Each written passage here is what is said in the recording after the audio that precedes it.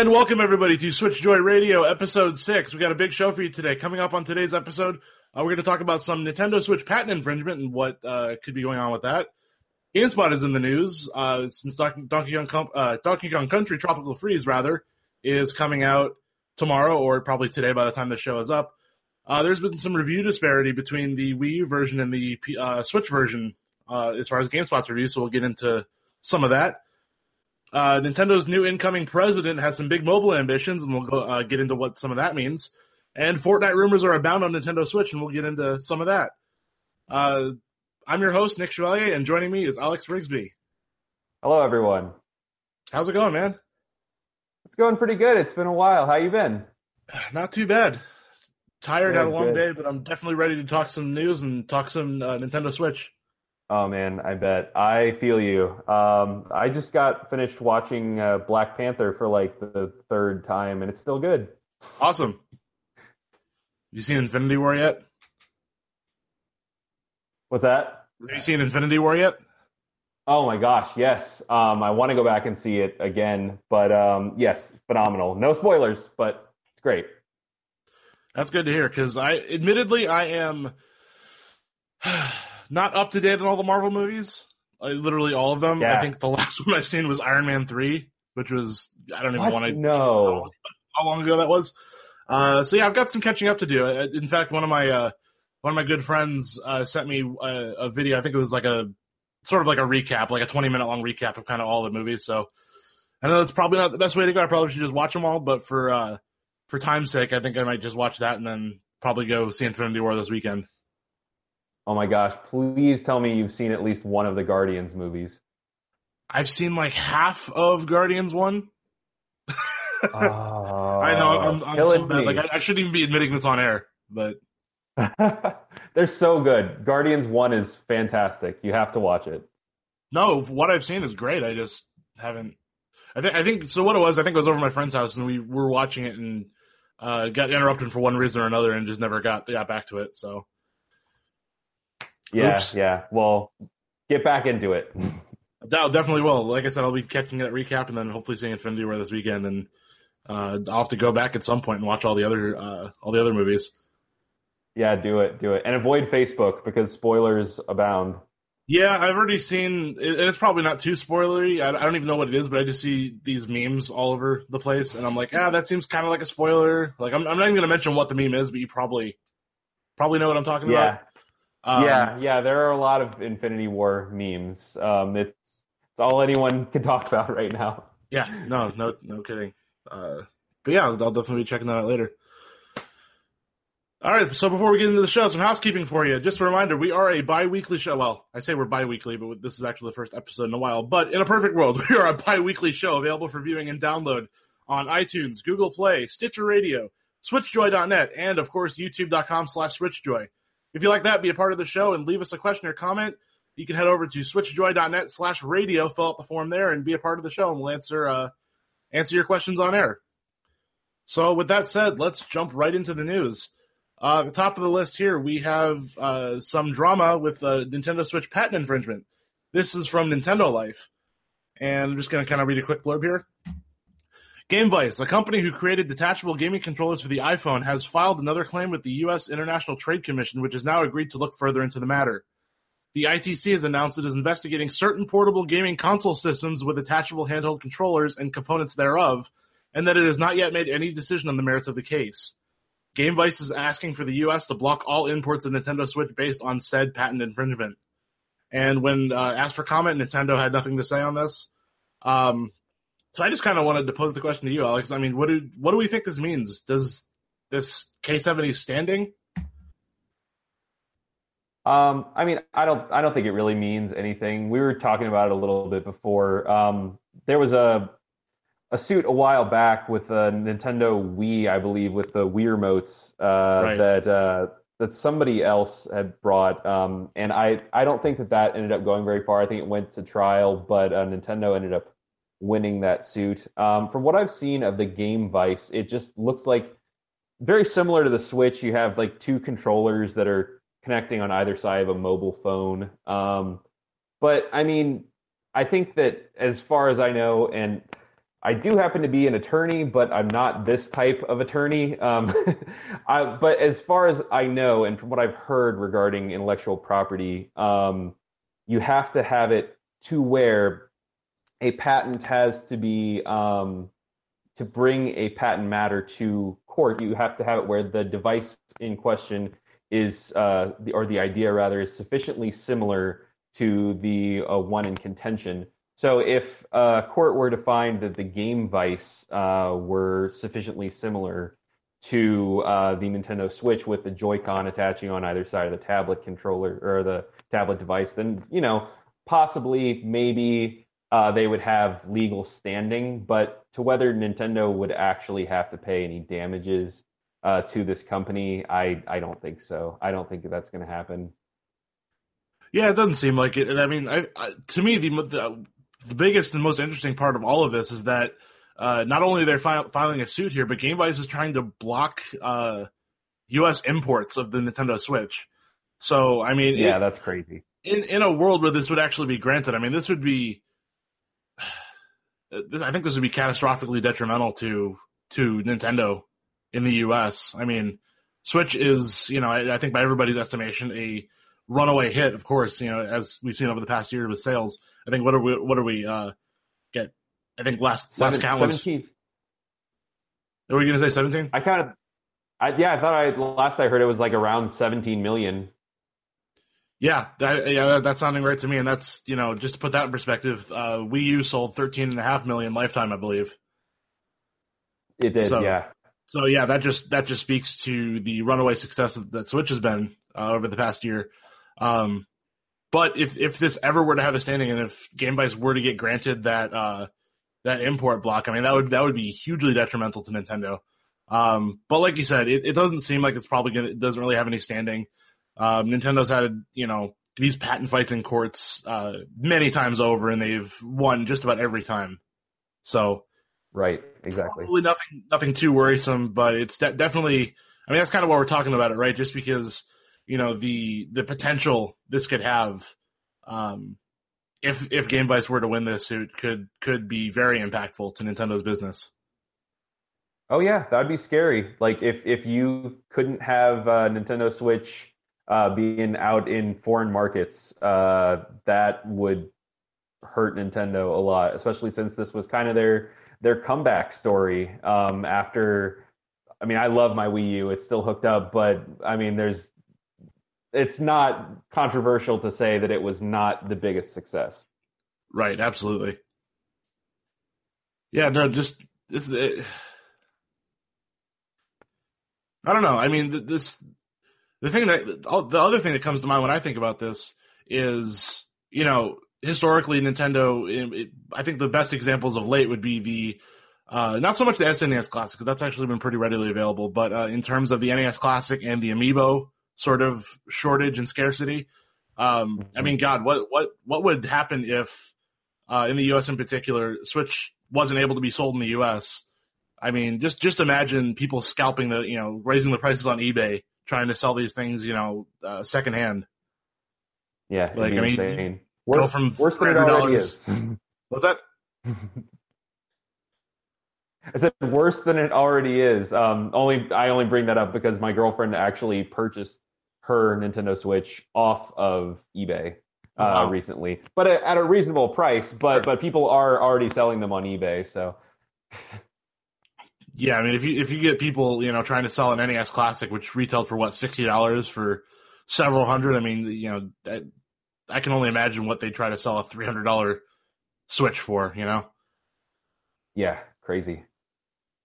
So hopefully hopefully Game Vice doesn't have a suit here. I mean, to be completely honest, this could just be a sort of a cash grab on Game Vice's part. I mean, I don't want to, by any means slander their company, what they're trying to do, but I mean, this could just be a move of desperation to just try to, I don't know, get their company in the news or get something out of Nintendo. But I mean, I absolutely think that's what it is. I think that's probably the real reason that this has been done. Like who was talking about Game Vice before this, I think that's probably the larger issue at hand here is, oh, well, now everyone's comparing us to this hugely successful product. So yeah, I think you're right on that. Absolutely. Yeah, we'll see where this goes, and definitely keep all of our listeners abreast of what's going on with this if once any new developments happen. Next up on the list, Donkey Kong Country Tropical Freeze. GameSpot's in the news because there is a little bit of controversy going on between their review scores for the Wii U version and the upcoming Switch version. So for those who haven't heard, GameSpot put their Donkey Kong Country review up for Nintendo Switch. I think embargo broke Monday or Tuesday, I think it was. No, it was the first, so that would have been Tuesday. Yeah, embargo broke on Tuesday, and they put up their review. They gave it a 9 out of 10.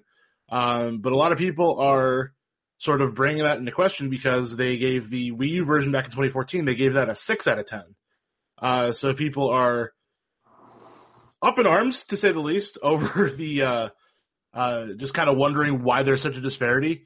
And I just kind of wanted to bring that up. I think there are a couple of reasons for that. I think the biggest reason is they're different reviewers. I mean, two different people reviewed each version of the game. So, I mean, coming from a person who has done quite a few game reviews, my opinion, just because I give a game, for example, a 7 out of 10 doesn't mean you, Alex, would give the game that same rating just because we have different backgrounds that we come from. We have a different perspective on certain games, I'm sure. So I think that's just part and parcel of reviewing games is, being that two people might not necessarily see like a certain game the same way, and of course isn't going to review it the same way necessarily. No, absolutely. And I think that kind of just says like where we're at in terms of reviews. And I think you hit the nail on the head. It's different people. Like, I mean, we were talking a little bit about Kind of Funny, for example. If you go to Kind of Funny and you listen to their, review impressions on God of War, for example, Tim Geddes is going to have a different impression on God of War and a different take than Greg Miller is. Sure. And you don't go there and think, oh, well, Kind of Funny hates God of War.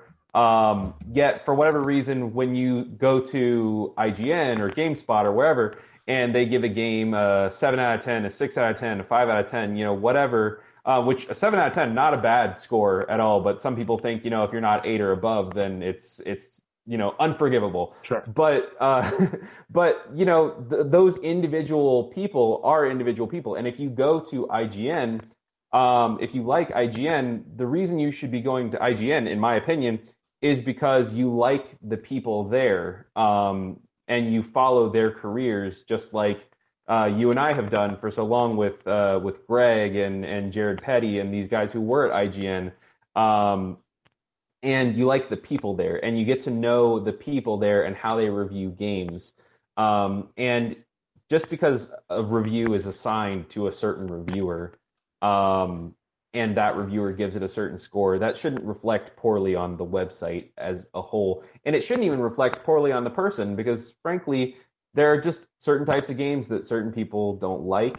I mean, it's all subjective. Review scores are subjective. We're just learning that in 2018, apparently. No, exactly. I mean, you kind of hit it right there. I mean, I think the other issue that it comes down to is that this is the internet in 2018, and people are going to complain about whatever they want for no reason. Sure. I mean, to be fair, SwitchJoy, my outlet here, is by no means any kind of we don't have a large presence. Let's just put it that way. My videos have only gotten, a couple thousand views at best. And I most of the comments I get on my reviews are, hey, great review, or hey, really interesting take. But of course, there aren't too many just because I don't have that far of a reach. But of course, every now and again, there's going to be, some asshole in the comments saying, oh, why'd you give the game to? So a perfect example was I reviewed, God, I'm blanking on the name now. I have to go look this up. I don't remember the name of that game. Sexy Brutale. There we go. Yes, I reviewed Sexy Brutale on Switch, and I gave it a 9 out of 10. which was, at least in my community, a little controversial because of the severe frame rate issues. To me, yeah, frame rate issues can be very annoying and actually detrimental in certain games like a first-person shooter or something.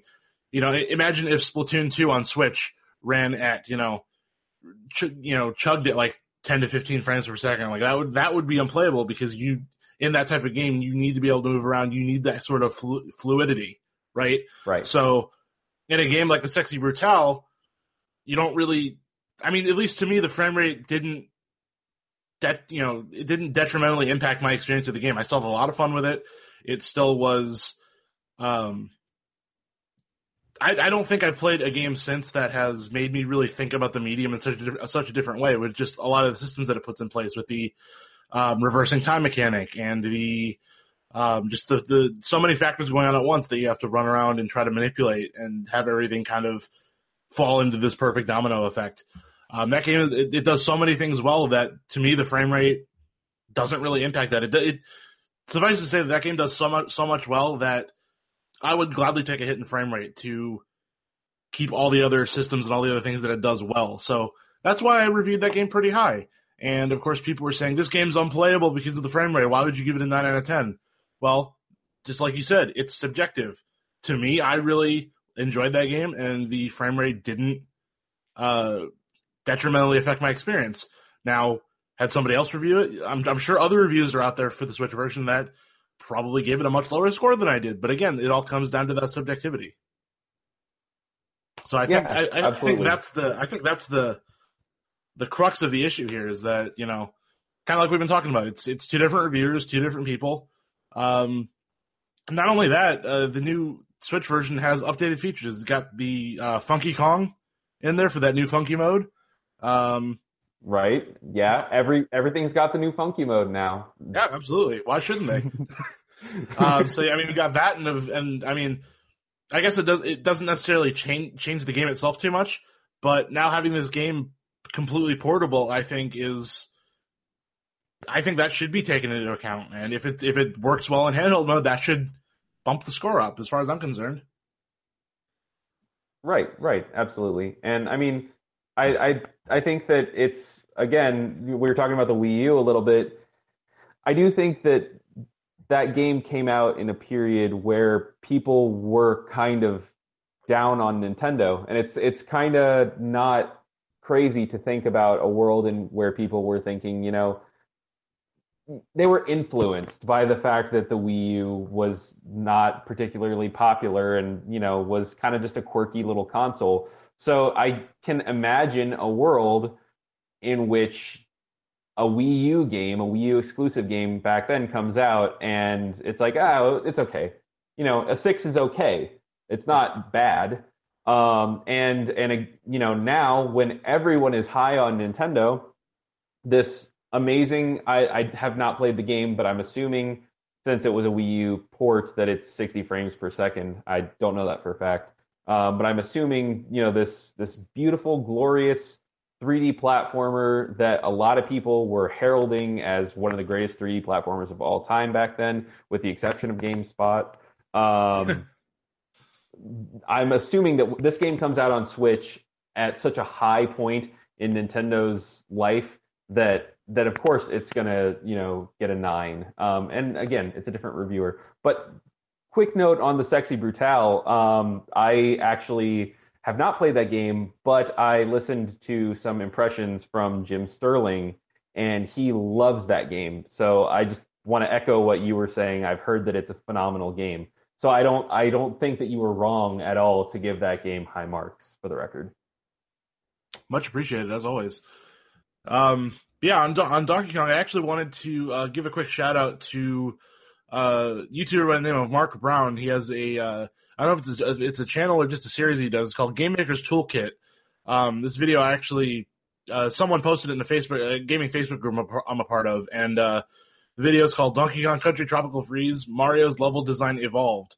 And it's about a 12-minute video. It actually breaks down, and this is on the original Wii U version, so this isn't even taking into account the new version.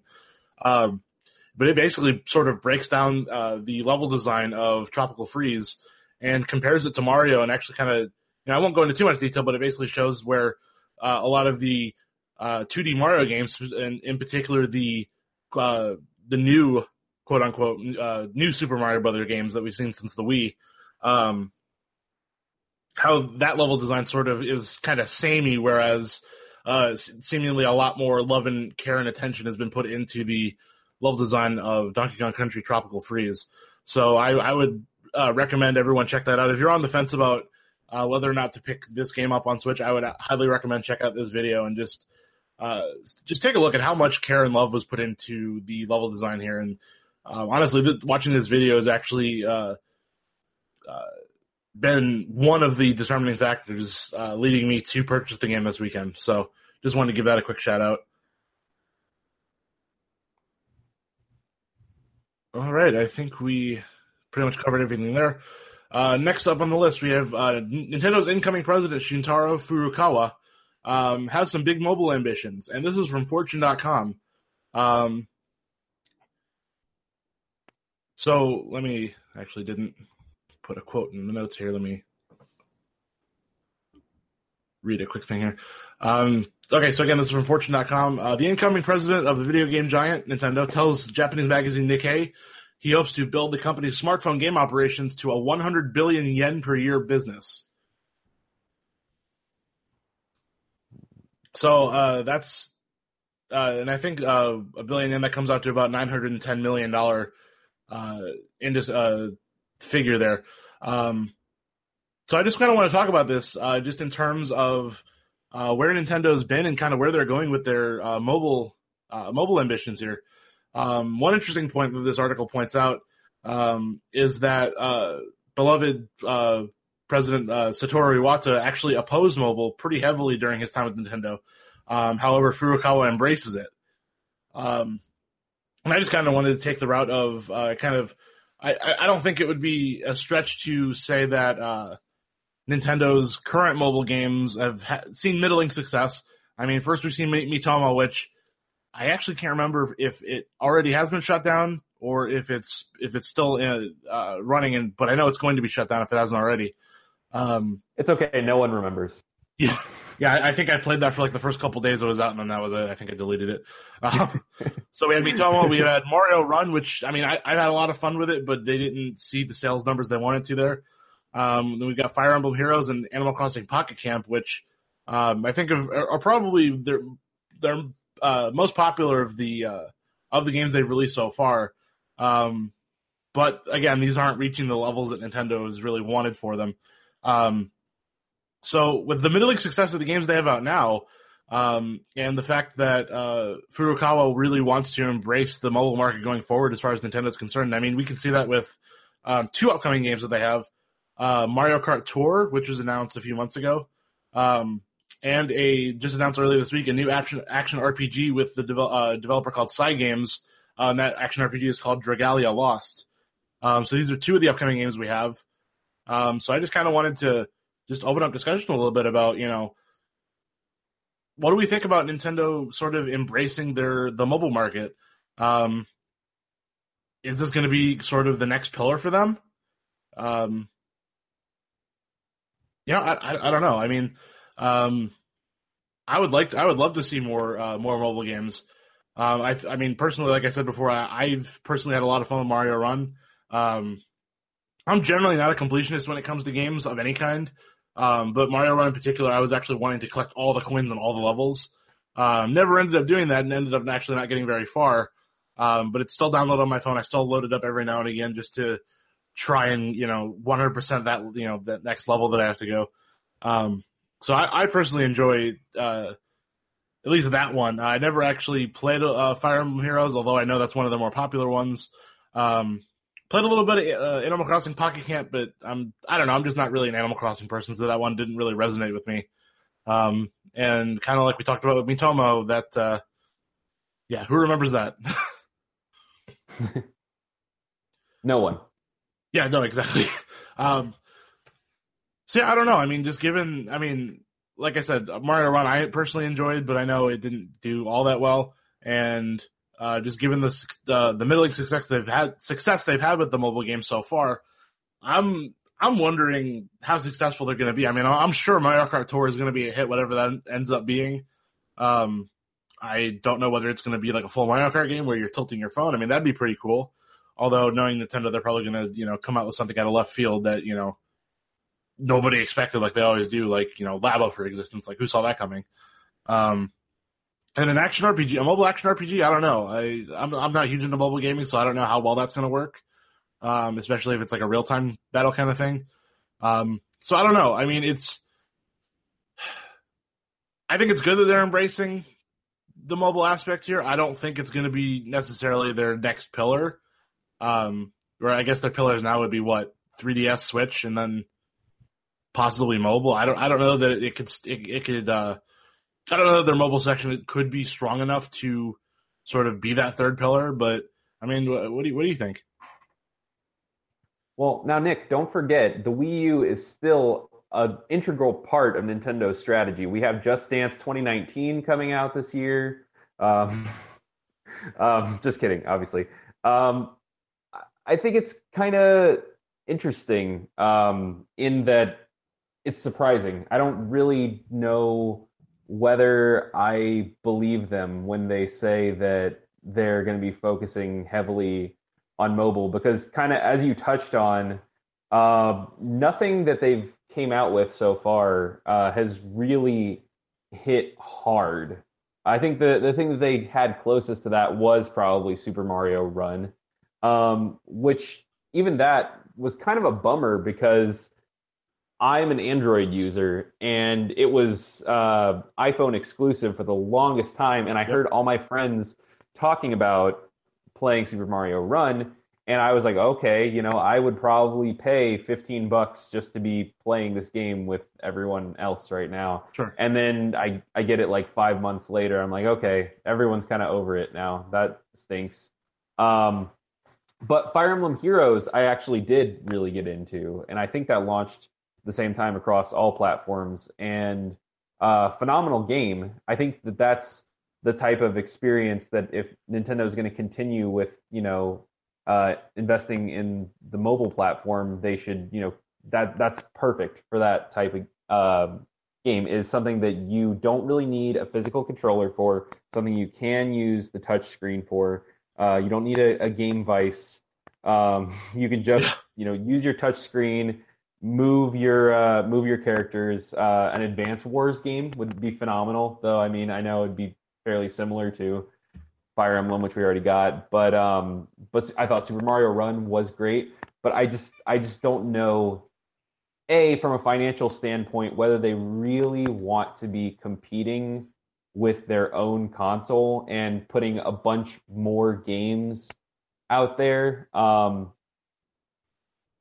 don't know whether, because my first thought when Animal Crossing Pocket Camp came out, to be honest with you, is that this game, because I actually am a pretty avid Animal Crossing supporter and fan, when I first played Animal Crossing Pocket Camp, I was like, this thing basically is just a mobile version, like a handheld version of Animal Crossing.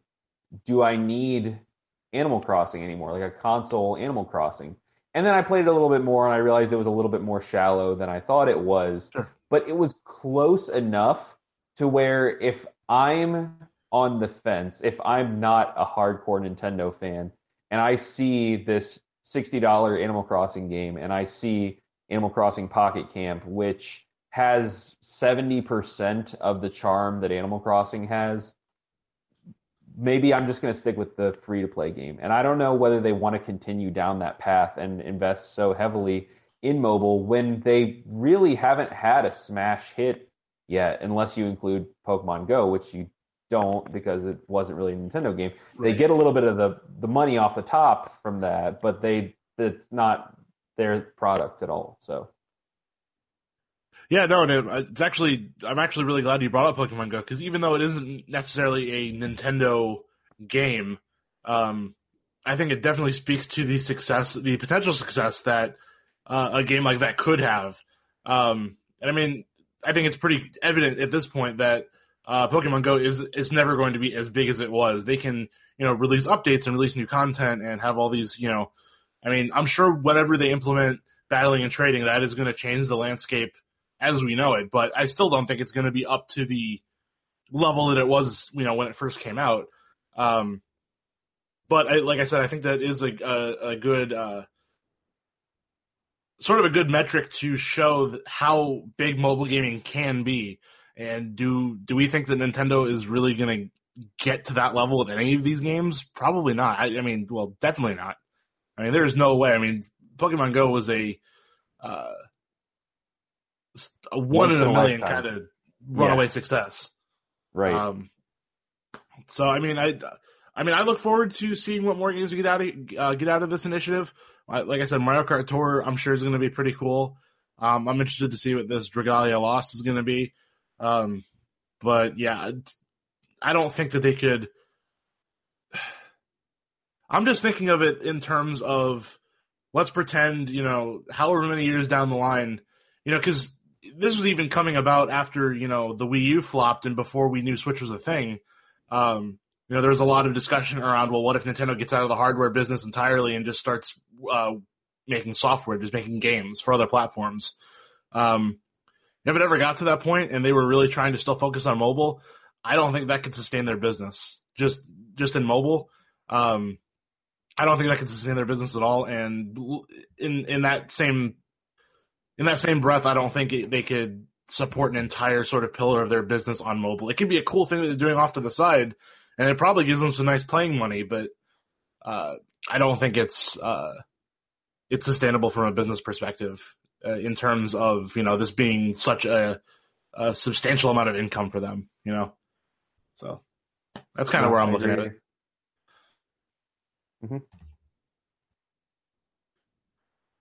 All right, so the last thing that we have to talk about in the news segment is we have a rumor that Fortnite is coming to Switch, and we actually reported on this. I think a couple other outlets did, but I think we caught wind of it pretty early, so I'm kind of excited about that.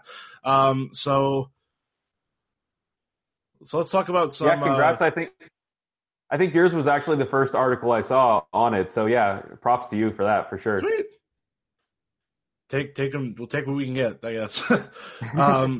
Okay, so I'm just kind of looking at the article that we posted. So let's just preface this by saying we knew this was going to happen eventually, and so okay. Actually, before I go any further with this, I just want to reiterate: this is a rumor. Take this with a big pinch of salt. This could very well not happen. Although I think for a lot of us who pay attention to the industry, I think this is a no-brainer that it's going to happen eventually, whether it's it's going to happen in terms as this rumor suggests. That remains to be seen. But the rumor we have here this is coming to us from Twitter user Leaky Pandy, who under a different account named Vandal Leaks correctly leaked March's Nintendo Direct. So take that with what you will.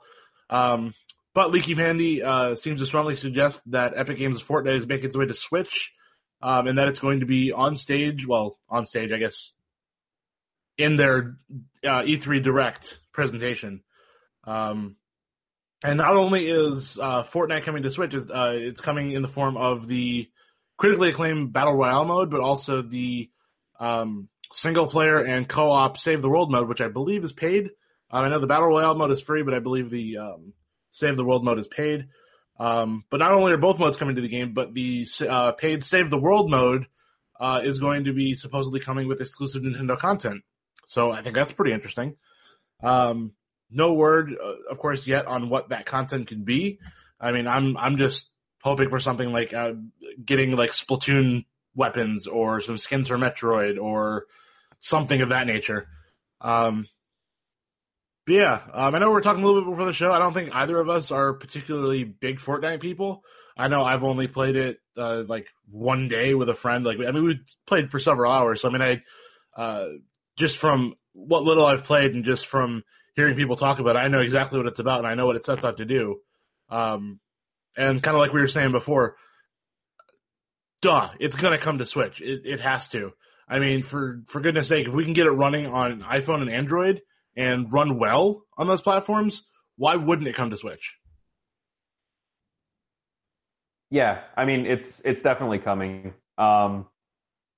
It's one of those things that I think it's both on PS4 and Xbox One right now. And yeah, especially the battle royale mode is huge, just because of the fact that it's free to play, and because battle royale games are just the in thing right now. I think PUBG was Giant Bomb's game of the year this past year. Like battle royale is huge. That's all you ever hear about anymore. Is the new Call of Duty is going to have a battle royale mode. Let's try and work battle royale into this, that, the other. If people are saying, if a new Halo game gets announced this year, then they're going to try and work a battle royale mode into that. So I think that would be great. I think that the Switch is a perfect fit for Fortnite. I think it does already exist on mobile platforms, so you can make the argument, well, why would you play it on Switch when you can play it on your phone? But the beauty of the Switch is if you don't want to play in handheld mode, just like with every other Switch game, you can just put it on the TV, just like you were playing on your PS4 or Xbox One. And yes, you're right. I'm not. I've literally never played Fortnite, so you actually have more on me than because I've literally never touched the game. But yeah, this guy Vandal Leaks, like you said, he was the guy that leaked the E3 presentation back from March. And one of the things that he said back then was he was very specific. I think he got like a few things wrong. Like he said something about it's easy to conflate him and another leaker who had made a statement about Fire Emblem that would have came out back in March. But I remember this guy was the one that said we're getting Crash, we're getting South Park, and like one other thing, and all of those things came to pass in that direct. So this guy is like, he's either super lucky to have predicted all that back then, yep, or you can take what he says with a little bit more weight than just your average leaker. Sure. Yeah, so I mean, I think there definitely is some credence to be lent here. But even if this rumor is entirely false, even if E3 comes and goes and we see nothing about Fortnite, like I gotta think that it's still coming. Hopefully this year, considering this game has only, I would say only over the past few months has probably really only started to gain traction. Because I remember PUBG came out, and it was dominating for so long. Then Fortnite came out, didn't really do too well, and then I remember there was that whole debacle of them basically saying like, yeah, we copied PUBG, like we saw what they did and basically copied them, but here you go, and everyone kind of ate it up. So given that the game is so hot right now, like I gotta think that the Switch port is coming this year. Like if it doesn't, I think they missed the boat on that one, if that's the case. Yeah. But no, definitely looking forward to that. And I mean, if this does happen and it does come to Switch, then I mean, I'll definitely be putting more time into Fortnite to be sure. If it was one of those things where they said like it's available right now at E3, I would download it and play it for the rest of the day. Like that would be the most hype thing if they did that. That would actually be perfect, I think. Yeah. You heard it here first, folks. Fortnite on Switch at E3, available now. Watch it happen. There you go. All right, so that wraps up our news segment. Let's transition to some games we've been playing. And actually, the first game on the list we both spent a little bit of time with, a little game called Guilt Battle Arena. Yep. So I guess let's just jump right into it. It's a small game to be sure. So just to give kind of a brief overview of what this game is, it's basically I guess I would consider it sort of like a up to 4-player co-op sort of. I don't know if a brawler would be the right term, but it's sort of like that sort of 4-player arena style game where basically the objective is, well, you have a bunch of different game modes, but the main mechanic is each character has a gun and you have one bullet. You shoot the bullet, but if you want to shoot again, you have to walk across the stage and pick up your bullet again to be able to then shoot again. And and you can, like I said, you can have up to 4 players at a time. You can do a double jump, you can dash, and then there are a litany of game modes to be played. Hot potato bomb, capture the flag, last man standing, which is, I guess, would be sort of your quote unquote sort of deathmatch mode.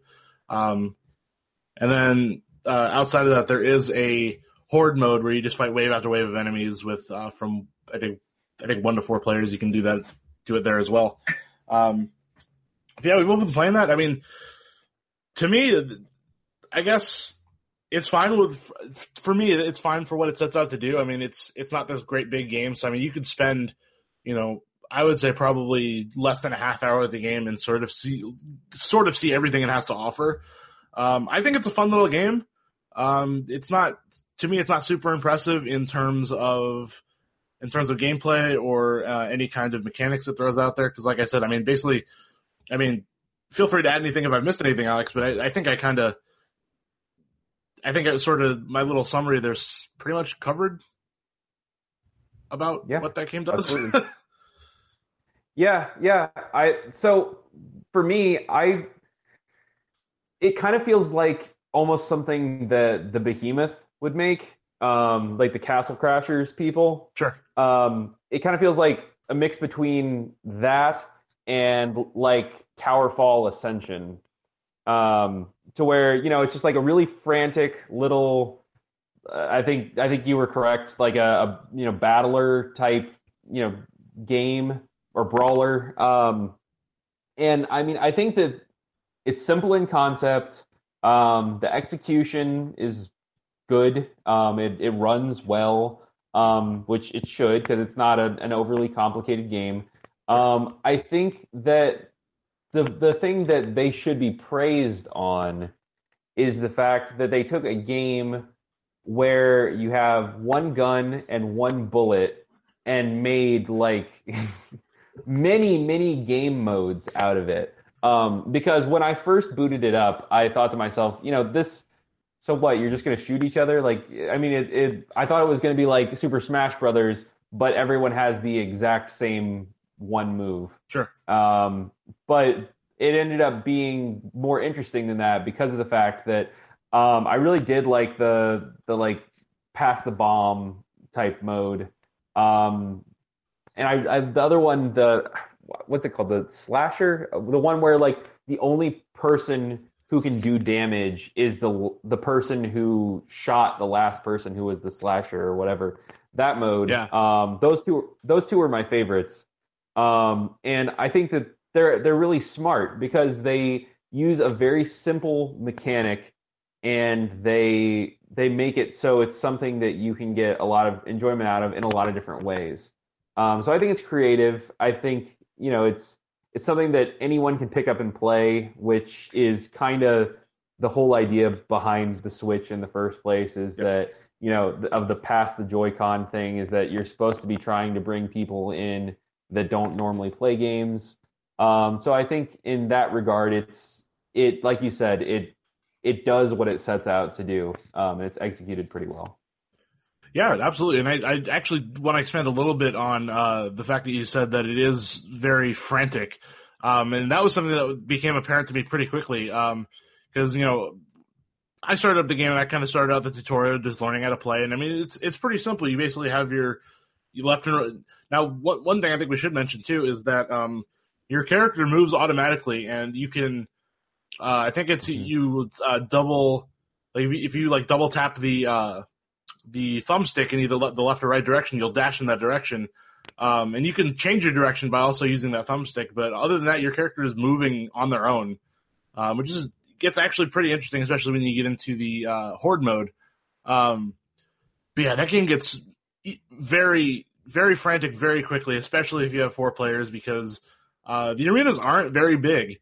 And you've got these characters that are, take up quite a bit of room on screen.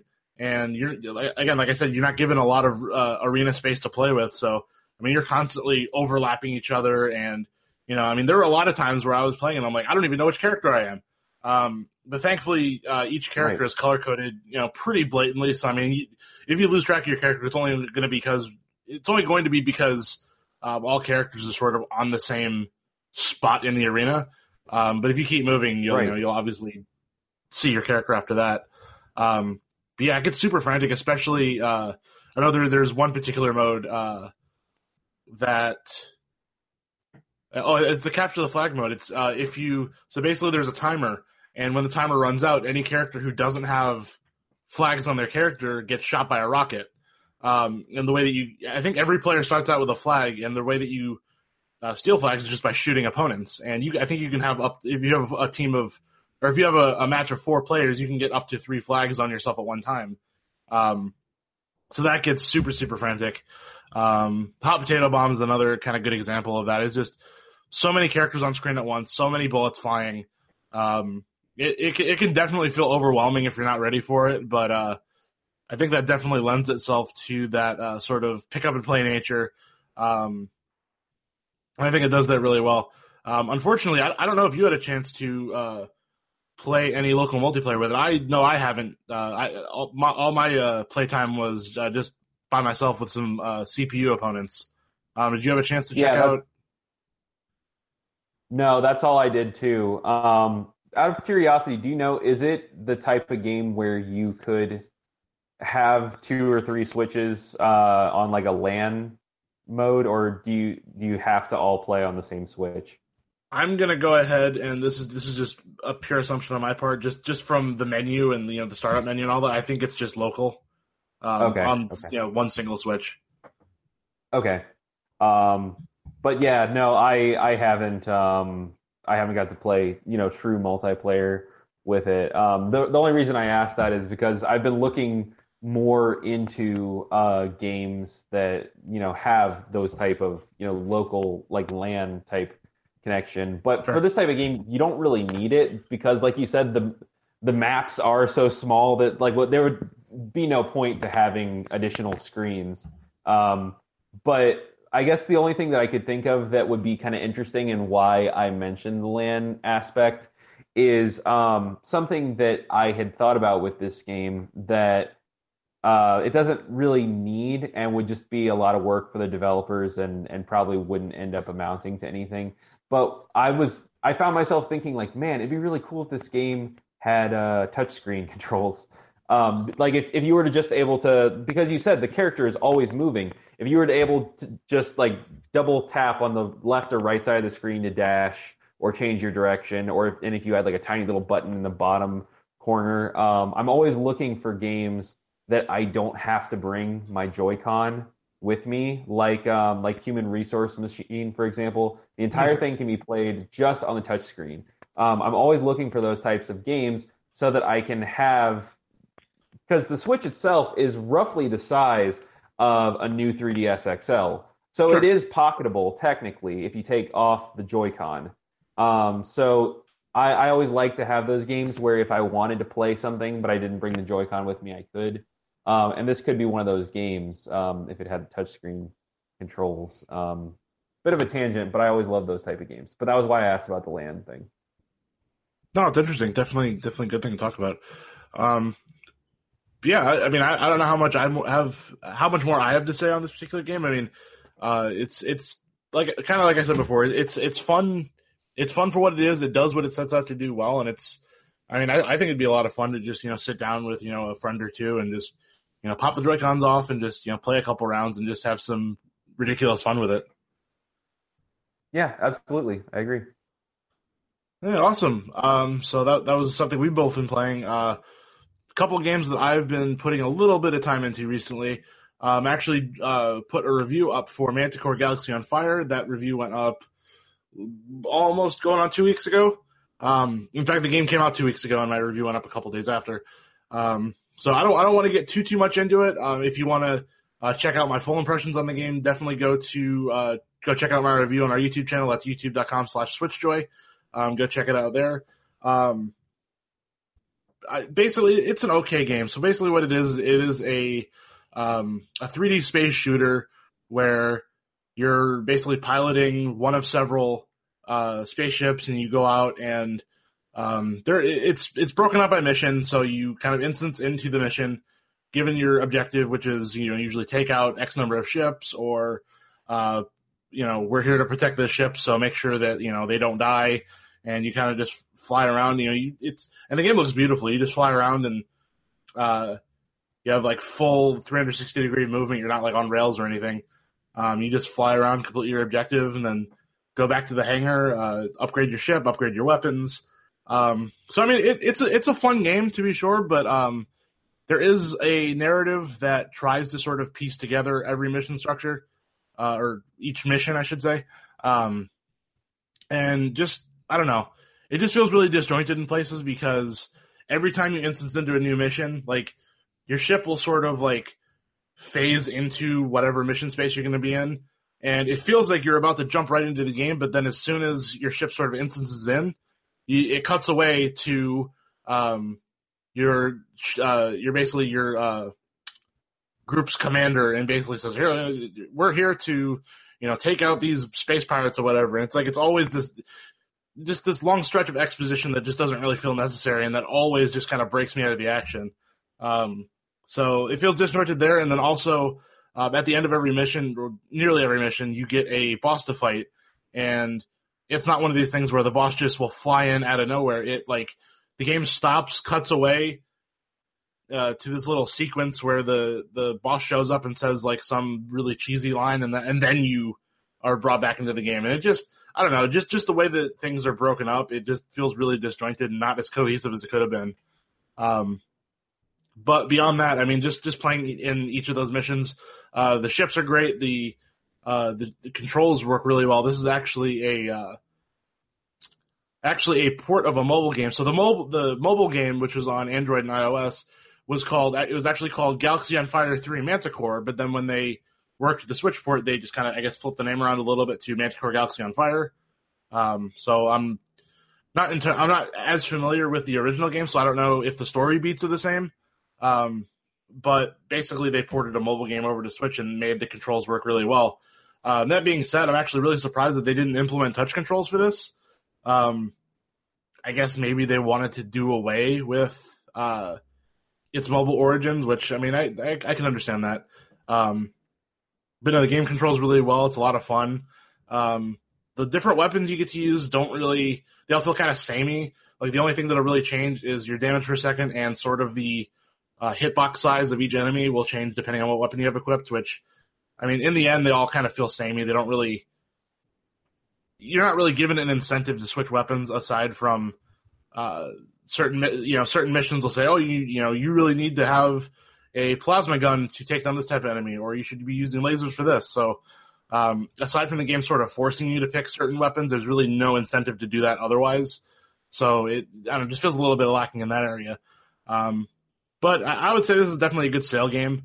If you find it on sale, go pick it up, have some good dogfighting fun. But it's not as cohesive as I would like it to be, but it's there, and I think it's actually the first sort of 3D space shooter sort of dogfighting game on Switch. So if that's something you've been really looking for, then this might be something to check out. Yeah, I'm looking at the screenshots right now. This game has really good graphics. I was not expecting that. Yeah, no, it looks great. It actually it runs when it's docked. It actually runs at a full 1080p, 60 frames per second, which is pretty remarkable considering games that usually look that good on Switch at least are usually locked at 30. But it runs at a full 60, and it looks great. Wow. So yeah, that's that. And if you'd like to hear more of my impressions on that, just like I said, go check out my review on our YouTube channel, youtube.com/SwitchJoy. Aside from that, another game I've been playing a little, actually, well, I can't say I have been playing. I put in a little bit of time earlier this afternoon before we recorded. It's called Cast of the Seven Godsends, which actually, as of the day we're recording on Thursday, so this game actually just came out today. Gosh, I hesitate to come on air and come onto a show like this and talk about a game that is bad. Like I hesitate to say that a game is bad because I don't know. Because you got to think that no matter who's working on a game, like nobody ever sets out to make a bad game, right? So I mean, it kind of feels like I'm doing them a bit of a disservice by saying the game is bad, but yeah, this game just is not. I don't know, man. I feel like that meme runner game that was on the Wii U was setting out to be a bad game. Yeah, well, if you've got situations like that they're. I mean, I'm actually not familiar with that game, so I don't know if that was trying to be intentionally obtuse. Oh, there was just this horrible game on Wii U that actually got removed from the eShop for a while because it was literally just an endless runner game, but with just like troll faces and stuff like that. Oh, geez. It was weird. It was like one of the most controversial games of that year, just because there was so little thought put into it. But anyway, that's a bit of a tangent. But you said that, I was like, well, I don't know. Some people try to make bad games. But anyway, sorry. No, you're good. But no, I would just, I mean, I would like to think that in most cases, I don't think people set out to make bad games. So that's kind of why I hesitate to say, like, get on air and say this game is bad, don't get it. But I mean, and it's not to say the game's terrible with what limited time I spend with it. But again, this is Cast of the Seven Godsends. I think the best way I can describe it is it reminds me a lot of Castlevania. Mostly in the music, but also in just the fact that you're kind of running through this level.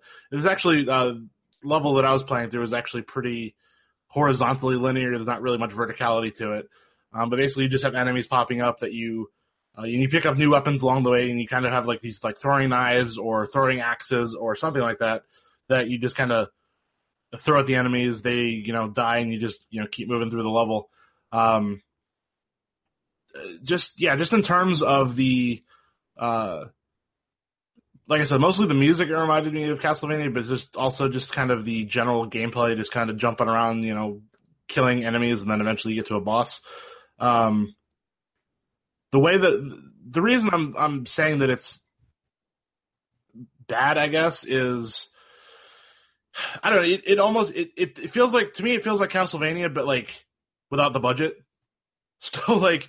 There's like some dialogue that'll happen, and it just, I don't know, it doesn't, like, the text just is just very like very plain, just like Arial just on the screen. Like it almost seemed like no thought was put into the UI or just kind of the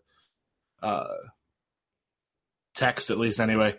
And just the art style, it just doesn't. It's not very sharp. Like, I mean, it's an interesting art style to be sure, but it's not very sharp. It's kind of grainy looking.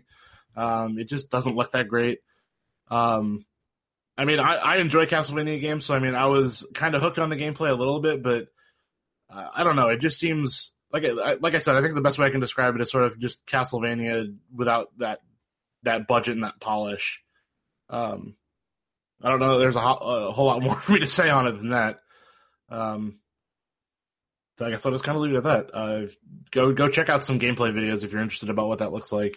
But just from what little time I spent with it, I'd probably pass on it personally. So yeah, what have you been up to? What have you been playing?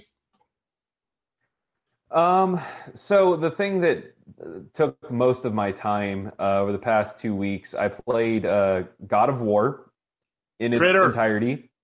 I know it's a PlayStation game. Gasp! They exist. But you're a PlayStation fanboy. Exactly. It's actually the one PS4 game that I've purchased in 2018. I really enjoyed Persona 5, but yeah, God of War was the one that got me back into PlayStation a little bit. To the point to where I almost considered, with all the stuff that was coming out about it, well, maybe I should get a PS4 Pro for it, but I was like, no, it's okay. And it ended up looking just fine on a regular PS4. Beat the whole thing. It took me about 25 hours to beat. I did not complete it, but phenomenal game. The director, Cory Barlog, is an awesome dude. There's this really cool video on YouTube of him looking up the review scores once the embargo lifted for the first time, and just being in tears. Just an awesome person, and just has been giving so many interviews, and just seems like just a great guy. And you can really feel and see him in God of War. And I just love that. I love when games reflect the person that makes them. And it just, you can tell it's such a passion project for him, and it was glorious. It had me, very emotional the entire way throughout. So God of War is phenomenal. But other than that, I have been trying to get through Mario plus Rabbids Kingdom Battle because I purchased that, I want to say August or September of last year, and played through, the first few stages, and I was like, yeah, it's cool. I see why people like it, because Mario plus Rabbids was supposed to be a train wreck, and then when it came out, everyone was like, no, there's actually something to this. This was really smart having a Mario game with XCOM gameplay. Sure. So I was like, it's cool. I'm glad I gave it a shot. But now it's kind of been like in my list of shame to where it's like there's a Mario game that I haven't completed. I should really probably do that. So I just this evening got up to the last world, the lava pit world. And at least I hope that's the last world because I've played this thing for like 15, 20 hours at this point, and I kind of just want it to be done. And one of the reasons that I'm trying to complete it is because the Donkey Kong DLC is on its way, and I'd like to feel like I can just transition into that after having beaten the game. Sure. Makes sense. Yeah, so I've enjoyed it. It's just one of those games that I'm thinking maybe that type of strategy game isn't necessarily my type of game, but I still like it. I like the humor. I like the characters. The rabbits are tolerable. Um, I do wish that I could switch out. The one problem I have with the game is that you can't have a party of all Mario characters. You have to have at least one Rabbids character in there, which is kind of a bummer. And I know that people have probably been talking this game to death, and like this is, I'm the slowest of slow pokes right now talking about Mario plus Rabbids, but that's my one gripe is I wish that I could just have a party of all Mario characters. But other than that, great game. Um, I played Skyrim a little bit because I got Skyrim last month for Switch. It's a great port. I know you did a review on your site that got retweeted to all hell, and everyone has seen your review at this point, and that's awesome. So I think you've probably said everything there is to say about Skyrim on Switch, but that was just a great port, and glad that I have it now. Ended up getting it for a good price now that it's been out for a while. But other than that, really just those three games are the ones that I'm bouncing off of right now. Awesome. Yeah. I mean, God, I just in general with games, I have such a huge backlog. Like, I've got Mario Rabbids that because you were talking about it a little bit. I've got Mario plus Rabbids also. I only dabbled around in the first world a little bit, so I've barely even scratched the surface when it comes to that game. Mm-hmm. But yeah, I've got that. I ended up picking Rhyme up on sale, which I dabble in that. And that's kind of what I do with games now. I sort of dabble in them a little bit and then move on and then plan to come back, but then never do. Yep, same. So yep, absolutely. Exact same thing. So I've got those. I've got I picked up Pillars of Eternity on PS4, Monster Hunter World on PS4. Both I kind of just dabbled with and just set down. Destiny 2 on Xbox One. I've got Okami HD on Xbox One, which at this point I might as well just wait for the Switch version. Right, sure. God, my backlog is just absolutely insane, and I'm finding with no time to play any of them yet. Knowing I have a backlog, I'm still picking up new games. Like, I might pick up Donkey Kong Country Tropical Freeze this weekend, even though God knows I don't have the time for it. But dude, I mean, so I don't think this is like, I don't have that big of a following on my channel or anything, so I don't think that this is going to shock anyone or because I haven't given the actual number, but I think I have like 52 physical Switch games sitting on my shelf right now, and I've probably done like a combined like 50 or 60 hours through all of them. So like I don't feel guilty. But you brought up Monster Hunter. I just wanted to say while I have the opportunity, Capcom, can you please localize Monster Hunter Double Cross? Thank you. Because that's something, because I was talking about the LAN thing earlier, and that's this game that I keep coming back to, being like, am I gonna have to import Monster Hunter Double Cross and learn Japanese so I can have a local co-op game to play with my girlfriend on her new Switch? Like, is that the only way I'm gonna be able to do this? Because Attack on Titan 2 came out and that has local co-op. Okay. But from what I've heard, it's not like the same like in-depth thing that you would with a Monster Hunter. It's Monster Hunter like, but I wish that Capcom would just localize Monster Hunter Double Cross. Yeah, no, absolutely. I echo that sentiment. Also, one other I think Japan. I'm pretty sure it's a Japanese only game that came out on Switch that has yet to show up in the West. Is I think it's Seiken Densetsu 3, which that's the Secret of Mana. Yes. Is it the collection? I think.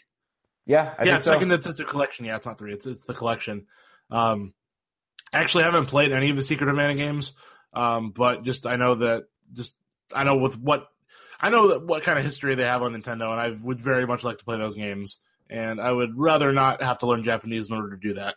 So yeah, same. We'll see. I mean, who knows what'll come at E3? I mean, if Nintendo's good at one thing, it's coming out of left field. That's for sure. That is very true. All right, so we are I actually don't really know how long we've been recording for, but I know we're getting long. So let's try to power through. We got a couple reader questions here that we're going to try and power through. Jonathan, friend of the show, submitted a question to switchjoy.net/radio, so just like you can. And his question is: with E3 coming up next month, what are your Nintendo E3 predictions? And he asked for us to give one realistic, one far-fetched, and one way out there. So. Alex, I'll give you the floor. I'll let you start. What are some Nintendo E3 predictions, realistic and outlandish? See, it's going to be hard because I'm going to have to try and predict something that hasn't already been confirmed in some weird source. Because I actually quote unquote predicted like a few weeks ago that Kingdom Hearts 3 was going to come out this year. And then somebody was like, yeah, dude, they already said that it's coming out this year. And I'm like, oh, so that's not much of a prediction then. Dang it. Because sometimes like they like stealth announce this stuff, or it goes on so long to where you don't remember that it's been announced. And then, so yeah, let me think. Like a realistic prediction, I would have to say we're probably going to get some information about Fire Emblem. That's, and I'm not even like a huge Fire Emblem guy, but I feel like we might hear something about the new Fire Emblem game at E3, even if it's just like a mention. No, that's good. They've been radio silent on that for quite some time now, so it'd be great to get some new info on that for sure. Yeah, and then far-fetched. Let's see. I honestly think that they won't mention it. I don't think that they're going to mention it, but I think that it would be far-fetched of me to say that they would bring up Pokemon at E3, to be honest. Because Pokemon, like historically, they've kind of got their own directs, with the exception of last E3 when they came out and they had, prior to E3, talked about Pokken. And everyone was like, oh, are you serious? Like, that's not the game that we wanted on Switch from you guys. And then the director of the Pokemon company, which I can't remember his name, just comes out in like a white undershirt, sitting at a table sketching, and is like, oh yeah, guys, I'm working really hard on that Pokemon game. Don't worry. And everyone's like, yeah, but I don't think that they're gonna do it again. I don't think that it's gonna be referenced this year. I think that Pokemon is going to get its own direct after E3. So that would be far-fetched, is like maybe he comes out and he says, it's been a whole year since I told you we were working on a main series Pokemon game. Well, here it is. I mean, It could happen. And then way out there, Spyro. they're gonna talk about Spyro. It's been announced for Xbox and PS4. I feel like it's coming this year for those platforms. I think that Nintendo will finally be like, yeah, we've had to wait for a little bit to tell you this. But yeah, Spyro is coming. It's not coming at the same time, day and date with those other versions, but it's coming out early 2019. And guess what? Spyro is going to be in Smash Bros. Too. Ooh, there you go. That one's way out there. That one's like not going to happen. But screw it, Spyro for Smash. It's happening. You heard it here first, folks. So I was actually, before we got to this, I was kind of thinking one realistic prediction. I was honestly thinking that they really were going to show Pokemon Switch. But you bring up a good point in that, aside from that, basically saying like, "Hey, we're working on our next mainline Pokemon RPG is going to be on Switch." Historically, Pokemon has not been an E3, a franchise that's really brought up at E3, and like you said, they really do usually hold their own directs for that. So that's probably right. I'm going to agree with you on the far-fetched one there. That's more likely than probably Spyro and Smash, but like you said, we're probably going to hear about it. Probably going to hear about it in its own separate thing. Although I think it coming out this year is, I think that's a safe bet. I think probably November of this year for that game to come out is probably a safe bet. Yeah, because when did Ultra Sun and Moon come out? That was just this past October or November, I believe. Okay, so then we're due for another Pokemon game. I mean, that series has pretty much been annualized at this point, so... Yeah, just about. So, I mean, I think it wouldn't be outside the realm of possibility to get that this holiday. In terms of something more realistic, I think, since at last E3 we got a logo shot of Metroid Prime 4, I think this year we're going to see gameplay. Yeah, I think it's high time. Yeah, I could definitely see that happening. I mean, there was such a huge reaction to Metroid. I think maybe even bigger than Smash, just because, like you figure Smash is gonna come to the new. I know that Sakurai always says like, "Oh, I'm not doing this anymore," but you got to figure with how profitable Smash is. A, Sakurai probably doesn't have a choice at this point. And B, even if Sakurai retires, you got to figure that they're doing that without him. They're dragging the cold, dead body of Smash onto whatever console Nintendo has.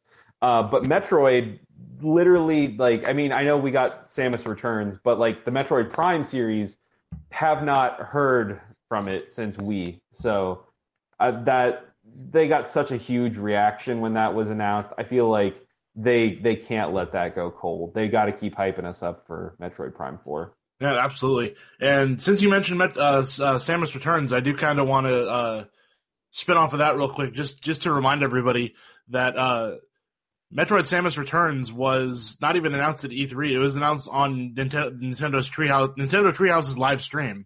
So, I didn't remember that. Interesting. Yeah. So I just wanted to kind of remind everybody listening that that's something to be cognizant of as we go into E3 this year. That be sure to watch Nintendo's Treehouse live stream, because I'm sure they're going to be dropping some new releases there that weren't part of their proper presentation. So, yeah, really looking forward to see what they do with that. And one way out there, I think continuing on with the Metroid thing, because I'm not convinced this is going to happen, but I think it'd be cool if it did. If we get a Metroid Prime trilogy port or remaster on Switch, leading up to 4. Yeah, or even Wii Virtual Console like you had on Wii U would be great.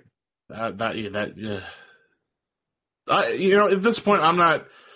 I've heard so much back and forth about on different people thinking on whether or not Virtual Console is actually going to come or not, and I'm staying out of the discussion. I'm just going to wait and see what happens at this point, because I don't know. As much as I want it to happen, I'm worried in the back of my mind that it's not going to, and I just don't even want to talk about it. I just want to wait and see if it happens. at this point. Yeah, no, I agree. It's better to not get your hopes up. Yeah. All right, cool. And then another question also came from Jonathan, and another reader, Steven, also kind of chimed in with a similar question, so I kind of grouped them together. Um, so they ask, with all signs pointing to Smash on Switch being a new entry, who would you like to see as DLC that hasn't made an appearance yet? So I know we kind of touched on that a little bit with your one of your predictions, and that Spyro will be coming to Switch. But what are some I don't know, let's say one or two other characters that you'd like to see as DLC that we haven't seen yet in Smash? Hmm. Um, One that I kind of said that I think is going to happen, but now I'm a little worried about. I feel like it's still going to happen. Maybe we'll see. I personally think that Solaire from Dark Souls Ooh, is going to be in the new Smash Bros. Game. I don't know whether Bandai Namco is involved in the development of the new Smash Brothers game, but they right. were involved with the development of the Wii U game. And as a result, we got Pac-Man, was that the only Namco character? I don't know, but I know we got some Namco characters. So I feel like that wouldn't be too crazy to have another Bandai Namco character, since Sure. we're getting the Solaire amiibo, since we are getting Dark Souls on Switch. Obviously, that got delayed, but I think that's a pretty safe bet. I can honestly even see the trailer in my head where Wii Fit Trainer is, saying something to the effect of, salute the sun, and then all of a sudden, because the trademark phrase, when I think it was her neutral B move, was, you could charge up and then fire the solar blast, and she'd say salute the sun. Then you have Solaire come out and praise the sun. It just has quirky Smash trailer written all over it. That's pretty Um, cool. yeah, so I think that one's happening. Um, I would like Crash. I don't know whether it'll happen. Um, but that one everyone's kind of predicting. Yeah. Um, but I don't know. What are your thoughts? So this might be considered cheating a little bit because technically we have seen this character in Smash before, but it's been a while, and he technically wasn't part of any DLC release. I just want Wolf back so Yes. badly. Oh my gosh, yes. Like Wolf was Absolutely. absolutely my main in Brawl, and when he didn't return in Smash 4, I was actually really surprised because I thought he was going to be a returning kind of staple of the series. But yeah, I'm hoping for a Wolf comeback because he. I don't know. I always liked Fox and Falco, but I just liked Wolf just being slower and weightier and just had more oomph to his attack. So I really like that. Right. So yeah, that's one, and I think probably the biggest one for me, and I think this is the one character I voted for in the Smash ballot, was Cloud from Golden Sun. Yes. Yeah. Like I am such a huge Golden Sun fan. I love that series. It is one of my favorite RPG series of all time, and he's been an assist trophy, but I think he just needs to be his own character. Like he could, it's just so perfect. The whatever Oh you wait, call you the said Cloud. You mean Isaac, right? Isaac. Yes, sorry. Yeah. Yeah, Isaac. We got Isaac. Cloud already, Nick. Gosh. Hey, they both have spiky hair, right? I think Yeah, exactly. Same. They're kind of the same character. they look similar enough. Yeah, no, Isaac. With his, I forget what I say I'm such a huge, a big Golden Sun fan, but I can't even remember the powers they use. The Psy-Energy with the Synergy. hand and That's it. all Yeah, that yeah, stuff. yeah. Yeah. Yeah, those powers just lend themselves so perfectly to Smash. So I think that he would be a perfect fit. Whether we get him or not, I don't know, but that's my hope of someone brand new to the Smash universe we haven't seen yet. Yeah, I mean, I would just love a new Golden Sun game, period. I feel like so many of those old GBA franchises have just been left dormant. Advance Wars, Golden Sun, like, where are they? I want them back. I mean, So yeah, I mean like Isaac, and then you also announce a new Golden Sun game would be incredible. that would be awesome. Because I mean, so the last gold. So admittedly, um, I want to get into that. But no, the last Golden Sun game that we saw was forget the title, but it was. I remember it was on 3D or not 3DS. It was just on regular Nintendo DS. Yeah. Where I think it took place like however many years after the events of the original games. That was great. I love that game. The whole thing. But hell, even if a new Golden Sun game rather came to even 3DS and not Switch, like, I would be perfectly content with that.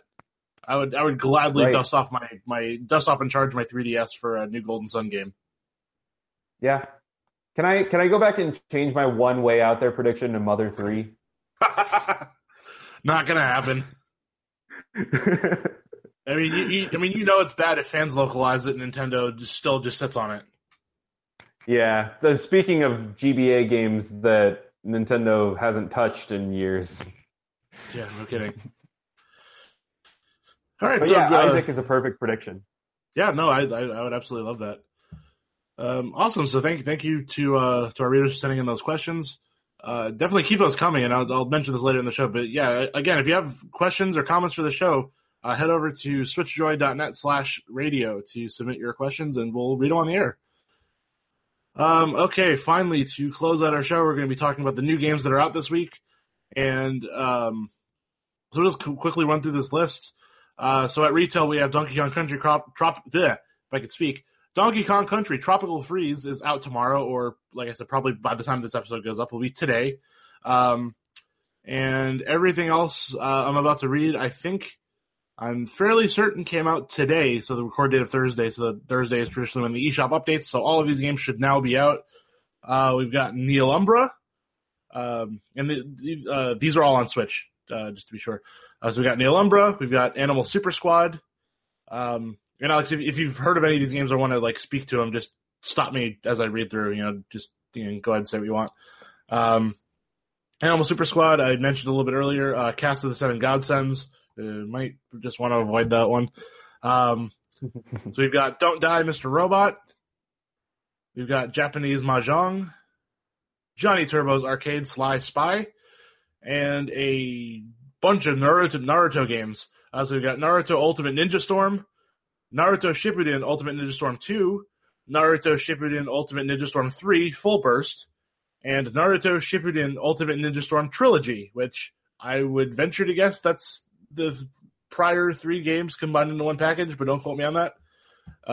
It is. And okay. It's actually, the only thing I'll say about that is it's kind of a bummer. As a collector, Japan got a physical release of all 3 of those games on one cartridge, and everywhere outside of Japan, you cannot get a physical copy of that game. And it's one of those games also that, like, there are some Japanese games, like Bayonetta, for example, you take a Japanese cartridge, put it in a North American Switch, and it's going to be in full English. Naruto is not that case. If you get a Japanese cartridge, it's only going to be in Japanese no matter what Switch you put it in. So that's a huge bummer. But yeah. So it sounds like the only way to get these games localized in English would be getting them digitally on the eShop then, which is unfortunate if you're a physical person. Yeah, it is. But oh well. Well, I mean, I've never played any of those games, but I think they've got quite a bit of a following. So, hey, if those are some games you're into, then definitely go pick those up. And rounding out our Switch release list for this week, we got Perfect Angle, Professional Construction, The Simulation, Skypiece, and Timberman Versus. And then on 3DS, we have 3D Retro Dungeon Puzzle Challenge, and I guess everyone's surprised, or maybe nobody's surprised, there's a brand new Wii U game out today, Rainbow Snake. Congrats, Wii U. Yeah, it's weird because I think over the past, 2 or 3 weeks, there's just been this slow trickle of one more Wii U game. It's like, when is it going to end?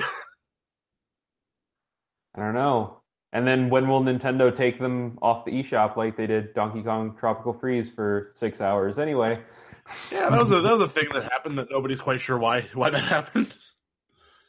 I don't know. That was weird, but The thing, it's back now. Yes, if you've been hankering to get Donkey Kong Country Tropical Freeze on your Wii U, you better get it now before it goes down again. Exactly. Oh, jeez. Okay, well, we've been recording for quite some time now, so I think it is we're just about done here. So let's go ahead and close out the show. Before we get into our closing notes, though, Alex, I just wanted to give you a chance to plug your YouTube channel and give us a little brief description of kind of what that's all about and where we can find you. Well, thank you. Yeah, my name is Alex Rigsby. You can find me on YouTube by searching Alex Rigsby, RIG, S as in Sam, B as in boy, Y.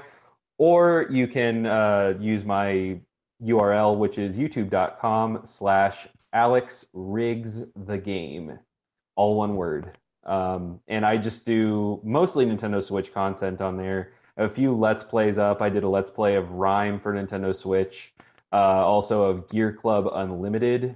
I do a few one-off videos where I talk about some more obscure games for Switch, like Let's Sing 2018. I do unboxings.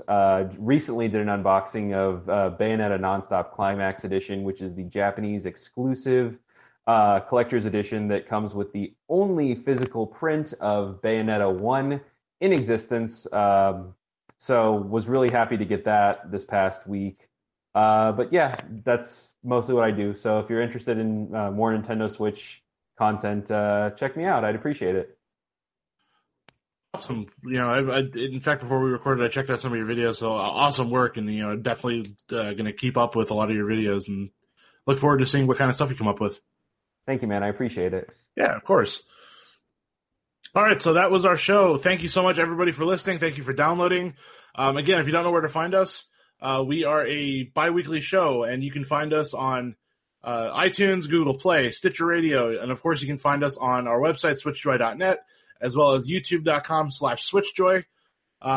If you want to be a part of the next show, leave us a comment on any of the podcast services. Well, actually, can't leave comments on those.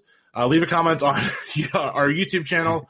That I'm going to upload this. So leave a comment there. Leave a comment on our website, switchjoy.net, and of course, you can always go to switchjoy.net/radio. Leave us your name and comment or question there, and we'll be sure to read it on the air.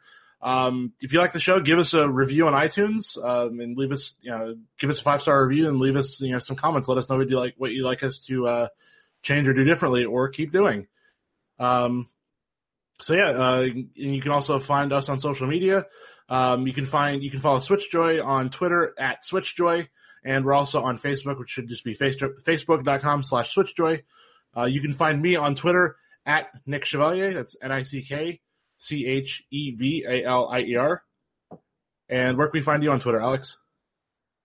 I am twitter.com/AlexRigsTheGame, all one word. All right, awesome.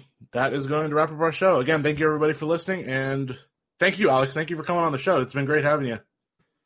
Thanks for having me, Nick. I really appreciate it. Yeah, of course. We'll definitely have you on the show again sometime. I'd love that. Thank you. Yeah, excellent. Thank you. And thank you, dear listener. And we'll see you next time.